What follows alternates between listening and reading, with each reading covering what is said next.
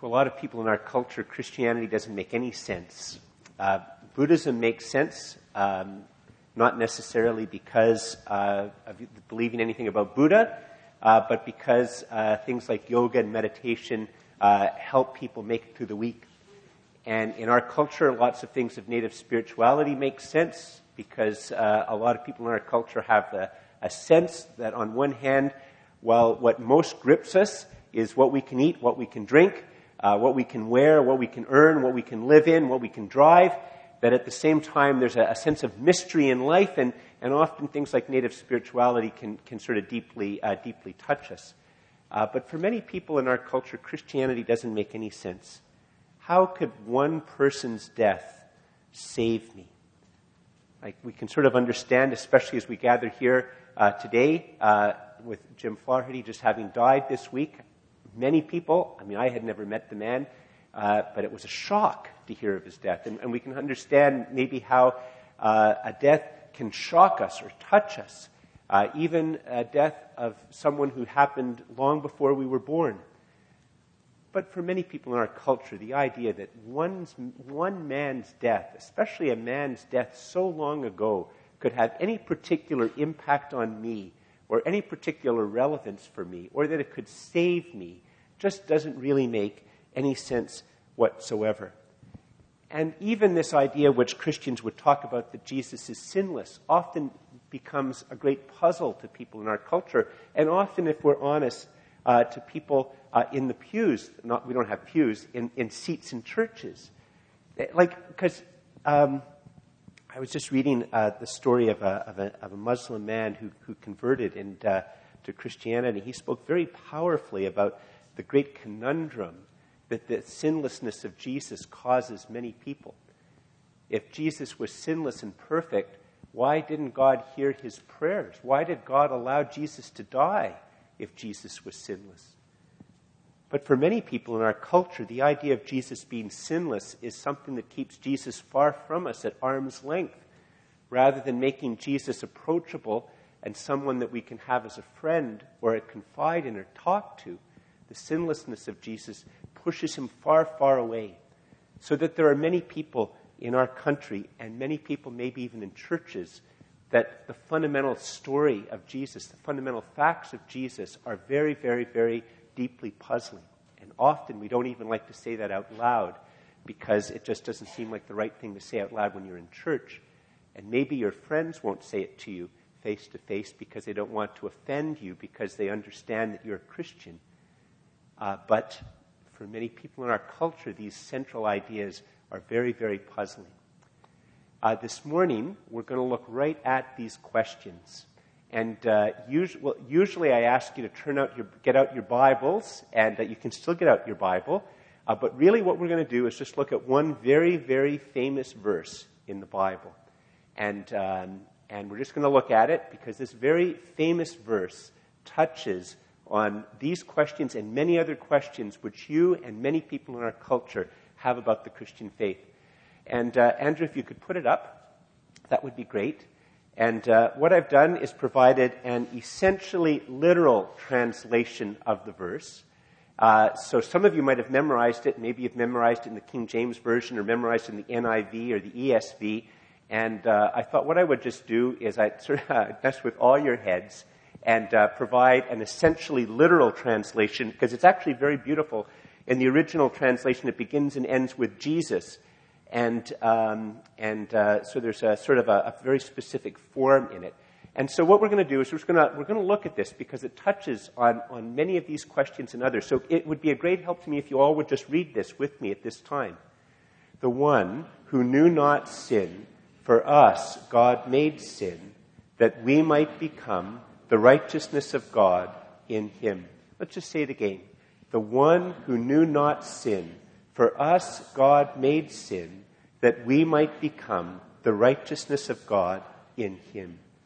Now you see, right off the bat, the text begins with something which Muslims find profoundly confusing. In fact, actually they will use these types of things, a verse like this, to show that Jesus could not possibly have died on the cross.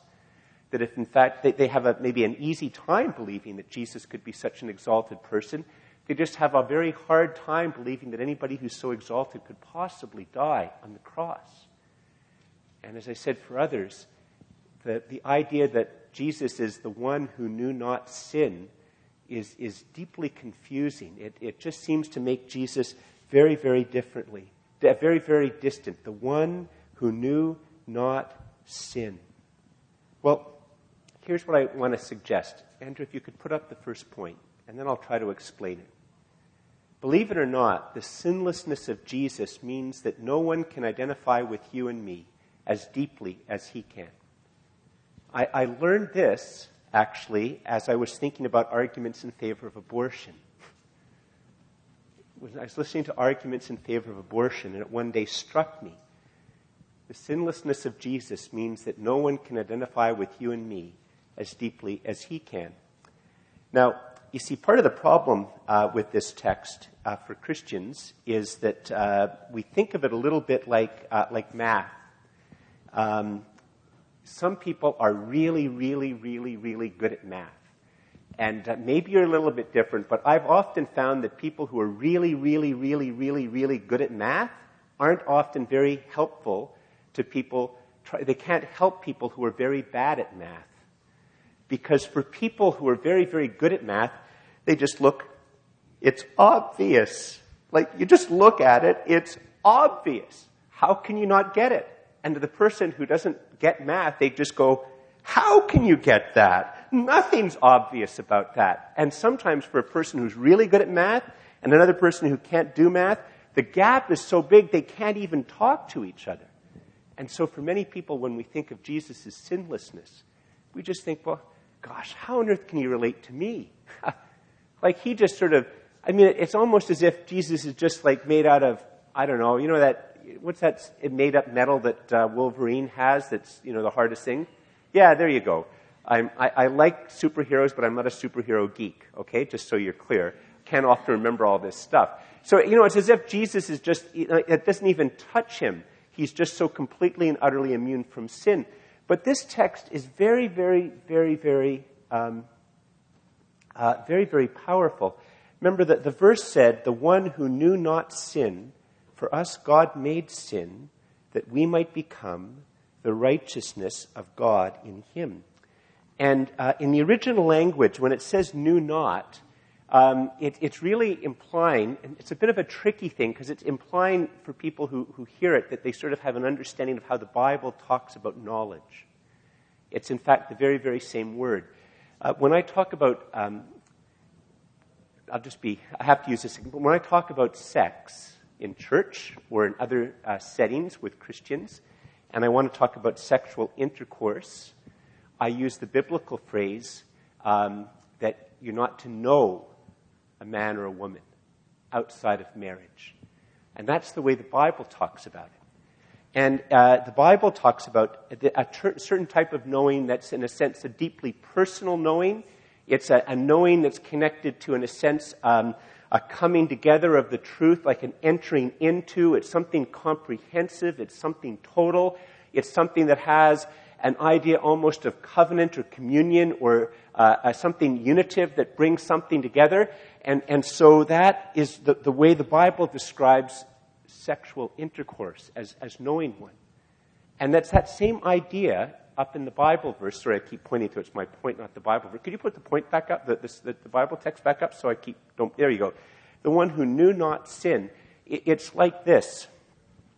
I know that there's, I don't know how many women there are here today. I don't know, maybe there's 70 women here. I know there's 70 women here. But I only know Louise. And that's the same type of sense here that it's being used of Jesus. It's not saying that he doesn't know that there's sin in the world. It's not saying that he doesn't know that sin and evil exists. It's saying that he knows all about sin, but he never knew sin, in a sense in the way that I know Louise and Louise knows me. That he never committed sin and had that act in a sense of unity with sin. That's far from him. That's what his sinlessness means. Not that he was never tempted. He was. Now, some of you might be saying, George, how on earth does abortion, the argument for abortion, help you understand this text? Well, What's one of the main arguments for abortion? One of the main arguments for abortion is that the fetus can't possibly be human. Why can't the fetus possibly be human? Well, the fetus can't possibly be human. Why? The fetus has no inner life. The fetus doesn't make choices.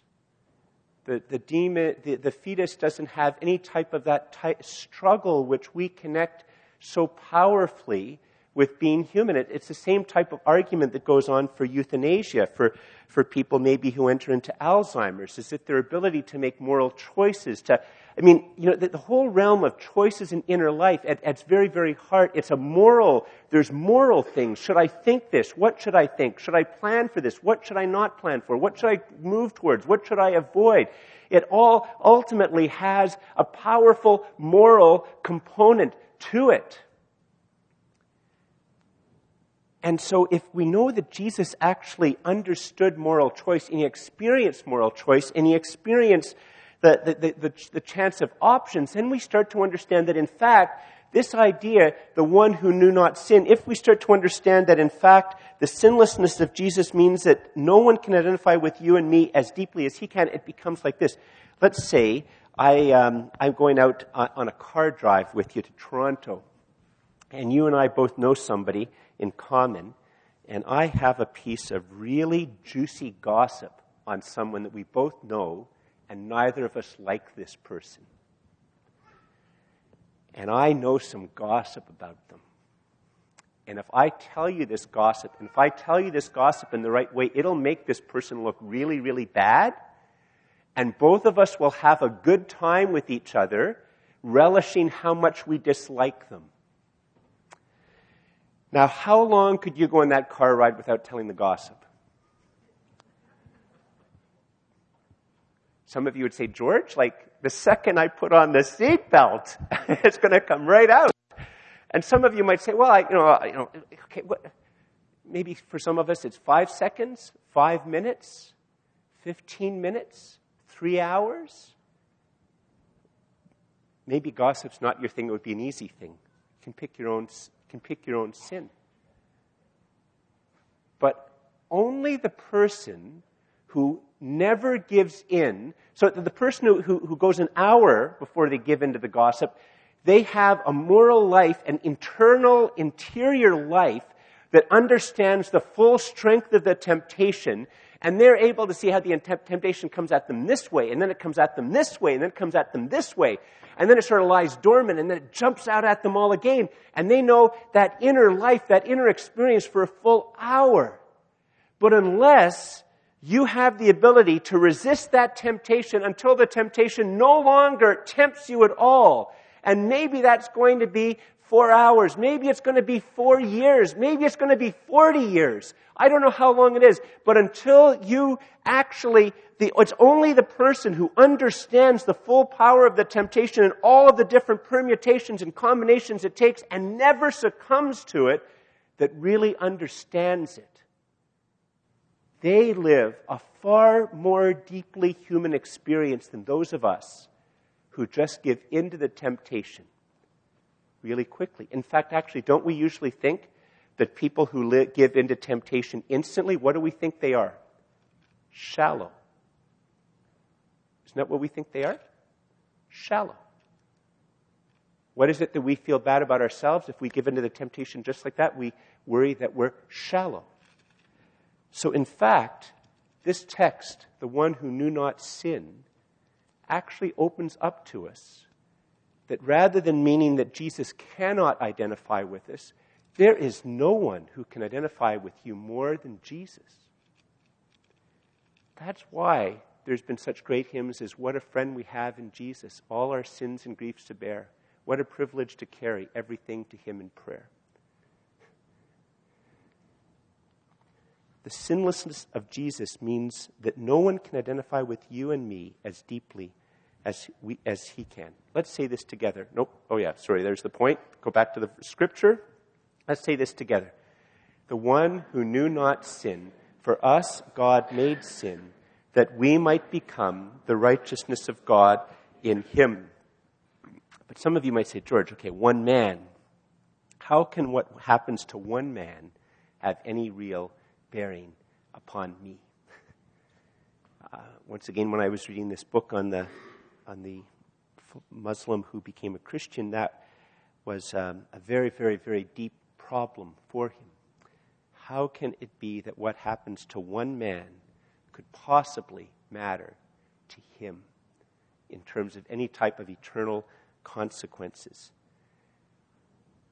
This it comes up in this verse. The one who knew not sin, for us God made. For us God made. I mean, it's essentially literal translation, but I'm capturing that for some reason in the text there's this sense that God makes Jesus a particular person with a particular status so that what he does can be done for us. If you put up the second point, Michael or Rebecca, that would be great. Jesus is the only person who could possibly represent you and me and every person. That's what this text is teaching. That Jesus is the only person who could possibly represent you and me and every person. When the Bible says the one who knew not sin, for us, God made sin, that we might become the righteousness of God in him, that's what it's declaring. It's declaring something which is all the way through the Bible. That Jesus is the only person who could possibly represent you and me and every person. And once again, we might wonder how on earth this could possibly be. Like on one level, we have a bit of an understanding of representation, that how one person represents us makes a difference.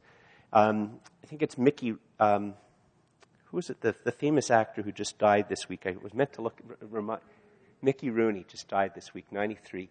10 decades in show business. And in one article I said that his net worth upon his death was $18,000. How on earth could one be in Hollywood for 10 decades and die with a net worth of $18,000? It's because one of his children who represented him ruined him financially.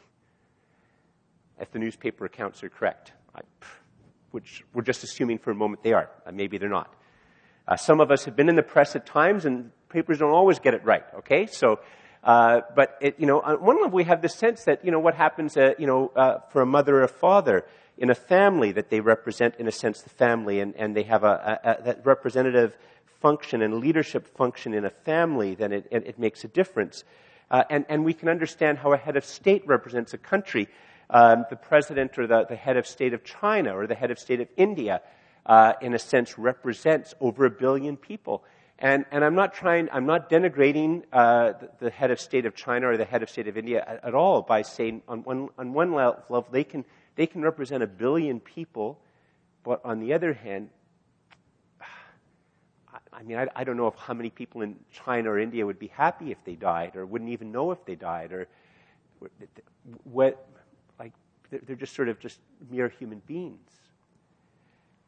But we understand that it is possible in a very, very powerful way for one person to have this representative power over many. You've heard this illustration before, but it's a very, very good illustration. If terrorists were to take over Wembley Stadium when it was completely and utterly full and threaten to blow up a bomb, killing everybody if their ransom demands weren't met, if I phoned them up and said, if you let all 100 and whatever it is, 15,000 people go free, I'll give you my life to let the 115,000 go free, they would laugh at me. But if the Queen of England called up the terrorists and said, if I come into the stadium and sit on the bomb, will you let the 115,000 go free? The terrorists would believe that they had gotten the greatest deal in the world, because not only would they now think that they've traded 115,000 for the Queen of England, and they would understand that all of England is now held captive.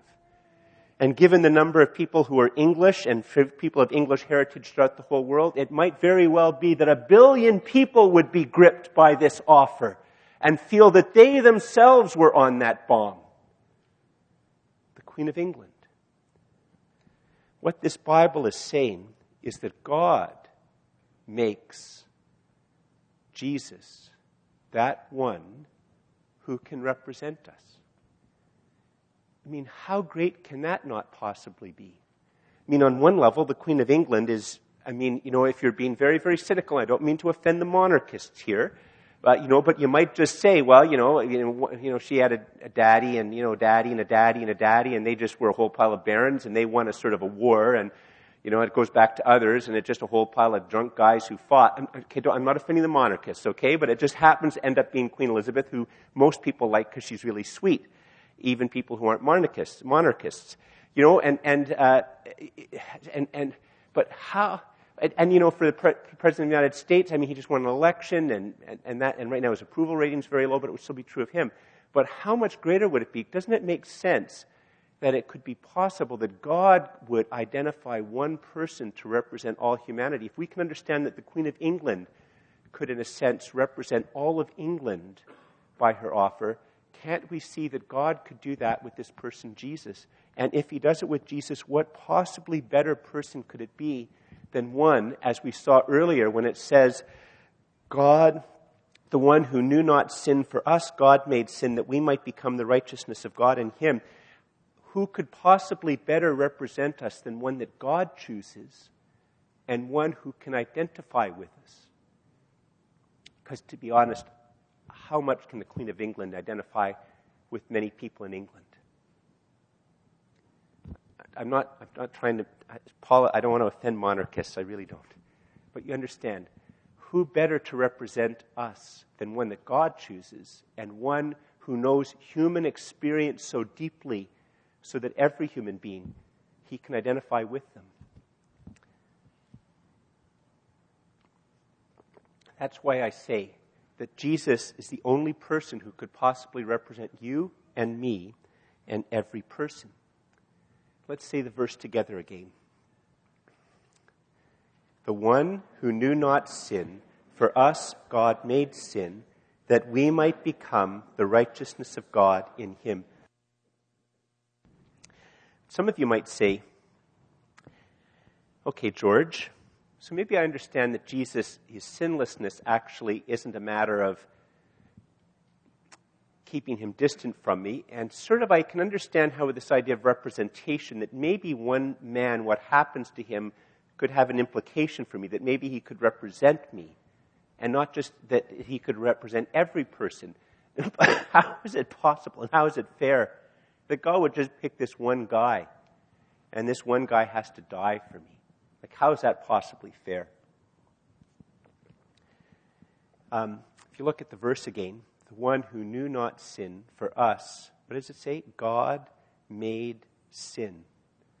That's this idea of substitution. In fact, if you put up the point here, we'll see this. As he hung upon the cross, bleeding and dying, Jesus was the substitute.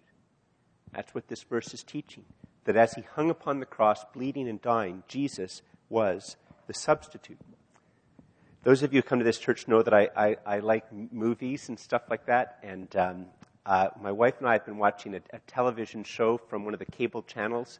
I think it's A&E. And it's Longmire. And it's about a sheriff in modern-day Wyoming.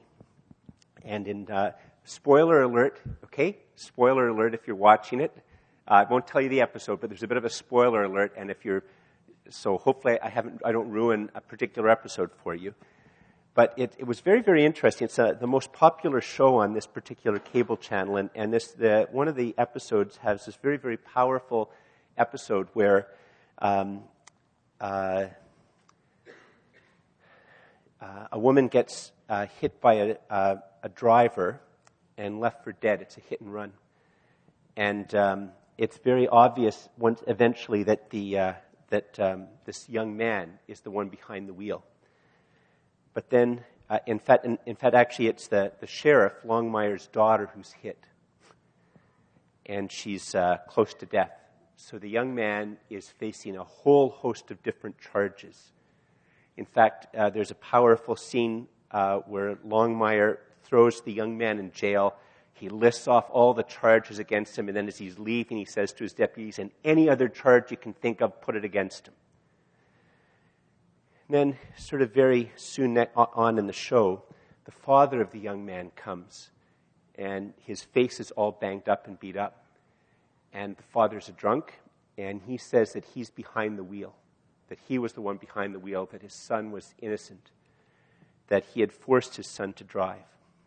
It's a very powerful interchange between the sheriff and this father. And at the end of it, the sheriff himself is struggling with his own guilt about his relationship with his daughter and how he had left her alone and not cared for her like he should have. And he brings the father in of the young guy, and he puts him in jail. And he says to his deputies, who object to let the young man go free, because he said the dad was the one behind the wheel. Because this dad had begged. He said, I've ruined my life. I've ruined my life. Let me go to jail for my son. And Longmire does it. The man goes to jail, and the son goes free.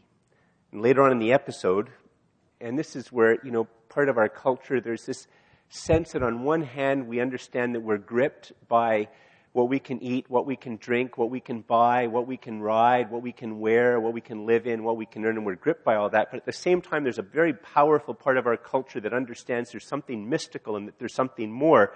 And in this particular episode, the sheriff ends up going through an Indian ritual which causes him great pain in the hope that his suffering will allow the great goddess to heal his daughter. And that's where the spoiler alerts will end.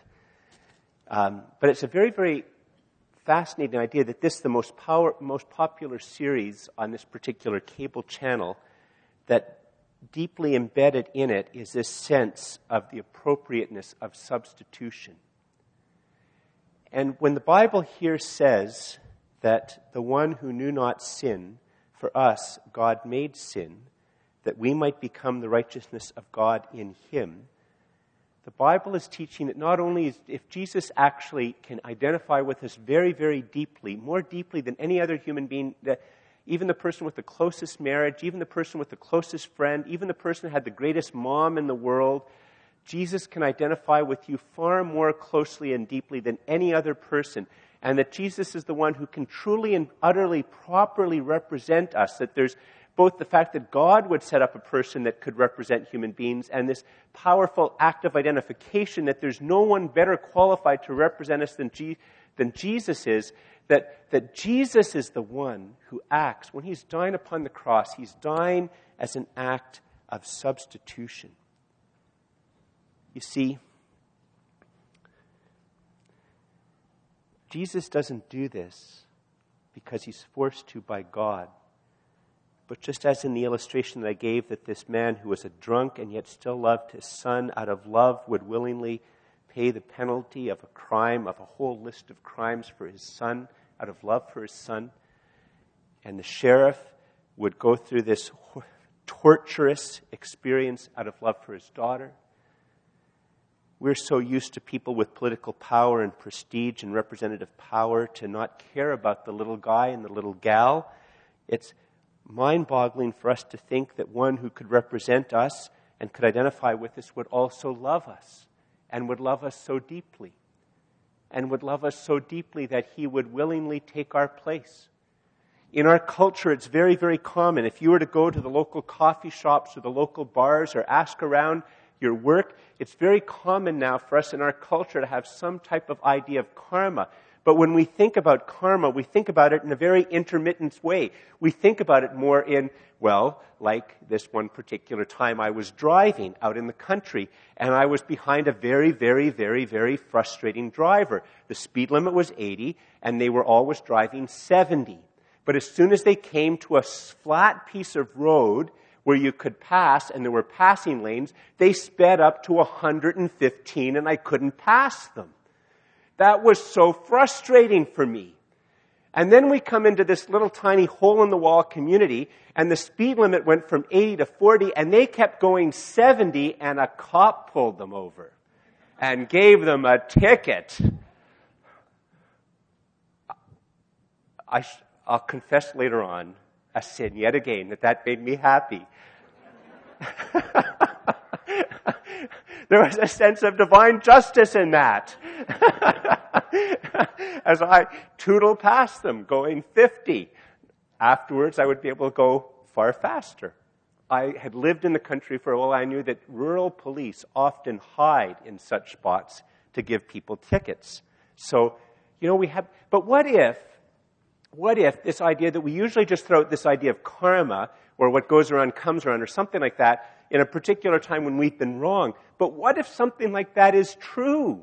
What if something like that is possibly true? And what if it's not just something that is just intermittent, and then all the other times we can sort of forget about it, and it's only and it only happens sort of when there's there's sort of big things. But what if there's something like that that's true?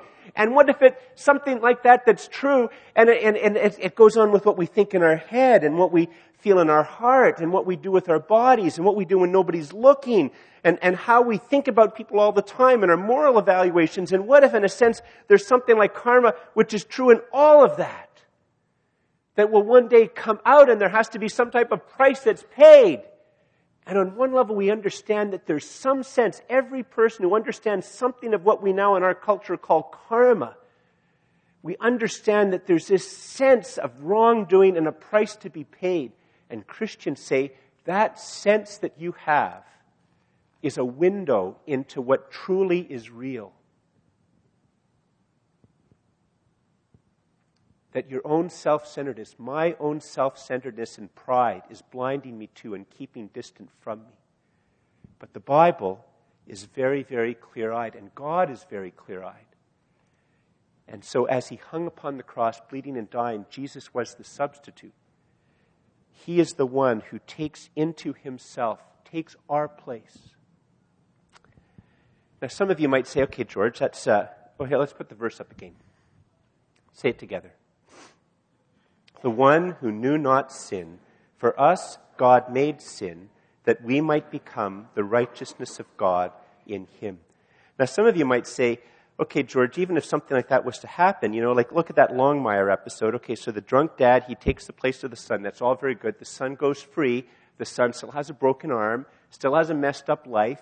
All those things go on. Longmire and his daughter, whatever happened, she still has all the, she's still unemployed. She has all these things that are messed up. So even if Jesus does something like that for me, where does that leave me?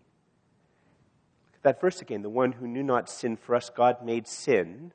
What? That we might become the righteousness of God in him. Here's what the Bible's teaching. As he hung upon the cross, bleeding and dying, Jesus is not just offering to take our place, he is offering to trade places with you and me. As he hung upon the cross, bleeding and dying, Jesus is not just offering to take our place, he is offering to trade places with you and me. Imagine that they came up with a cure for cancer, but the problem with the cure for cancer is that it had to be a family member, and they could take the cancer out of the person with the cancer. And if they had a person who was completely healthy, they would put the cancer into that person, and that person's health would go back into the person who had cancer. So the one who originally had cancer would now have the healthy person's health, and the healthy person would now have that cancer. If they ever developed such a cure for cancer, and one of my grandchildren had cancer, the only problem would be my wife and I would arm wrestle each other as to who would get to have the cancer. Who would take on the cancer and give their health? That would be the only argument in our family.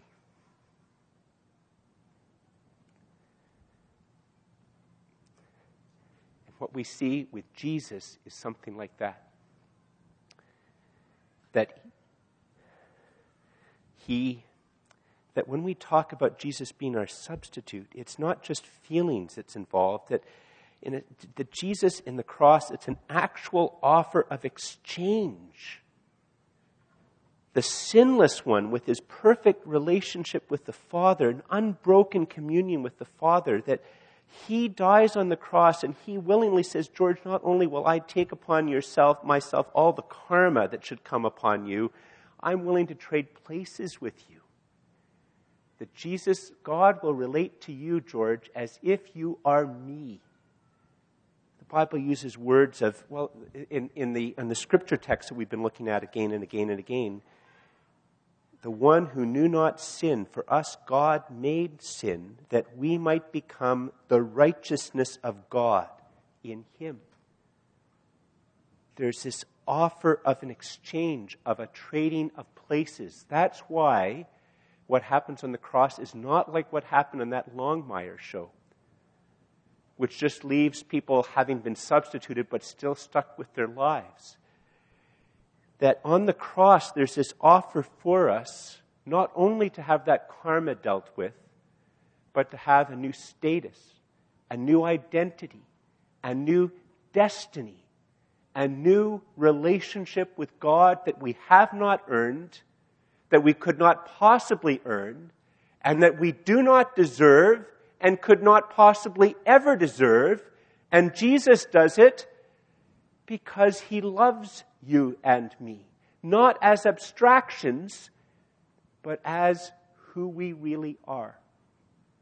That there is not a single person on the planet who could say to Jesus, Jesus, you can't possibly offer that. Do you know what I've done in my life? Do you know how I think? Do you know what goes on between these two ears and behind the eyeballs? Do you know what goes on in my heart? Do you know my history? And for every one of us, Jesus says, yes, I do. I know all that. And still, it's because I love you. I know, and I know what you've been through. And I know those things that really, you've just been a victim, but I know those things that you have delighted in that were wrong, and were, in a sense, karma really, I know all of that, where the karma is deserved. And still, I will take your place, and still, I will offer to trade places with you. Put up the verse again. Say it with me. The one who knew not sin, for us God made sin, that we might become the righteousness of God in him. The Christian life begins when we move from saying to other people, Jesus is the Savior, to saying to Jesus, be my Savior. That's how the Christian life really is marked. From being able to say, Christians say that Jesus is the Savior, to maybe being able to say Jesus is the Savior, to saying to Jesus, to saying to God, Jesus, be my Savior. Be my substitute. I accept that offer of exchange. Be my great exchange. Be my Savior. That's how the Christian life begins. And we live the whole Christian life gripped by that and shaped by that. That's why the mission statement of this church increasingly is making disciples gripped by the gospel, living for the glory of God. To understand that this great act of identification and representation and substitution and exchange gives me this new status and this new identity. And as this truth grips me, well, then the idea of identifying with the weak or the poor makes sense. The idea of identifying with those who are victims makes sense. The idea of standing in the gap to represent makes sense. The idea of doing some act of offering, of giving of our money or of our time as an act of substitution or exchange, that the one who has no money, that we would give that money as an act of substitution and exchange, that begins to make sense. As the gospel grips us, it changes our life. But it begins, I put it here, I couldn't think of a point. If you could put the final point, I couldn't think of a way to describe this in a simple line, so I thought I would just go what the Bible says. Be in him. Be in Jesus. Please stand.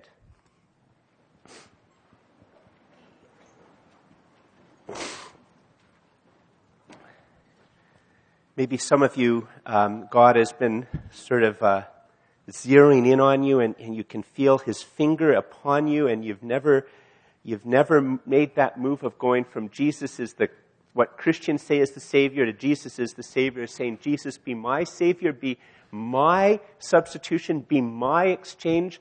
And maybe the finger of God is upon you this morning. The Holy Spirit is upon you, urging you to say that to Jesus. And there's no better time than right now, today, in this place, to say that, to make that, say that to Jesus. There's no better time than right now. Won't be better when you finish the degree. Won't be better when you've paid off the mortgage. Won't be better when you've moved into the condo. No better time than right now.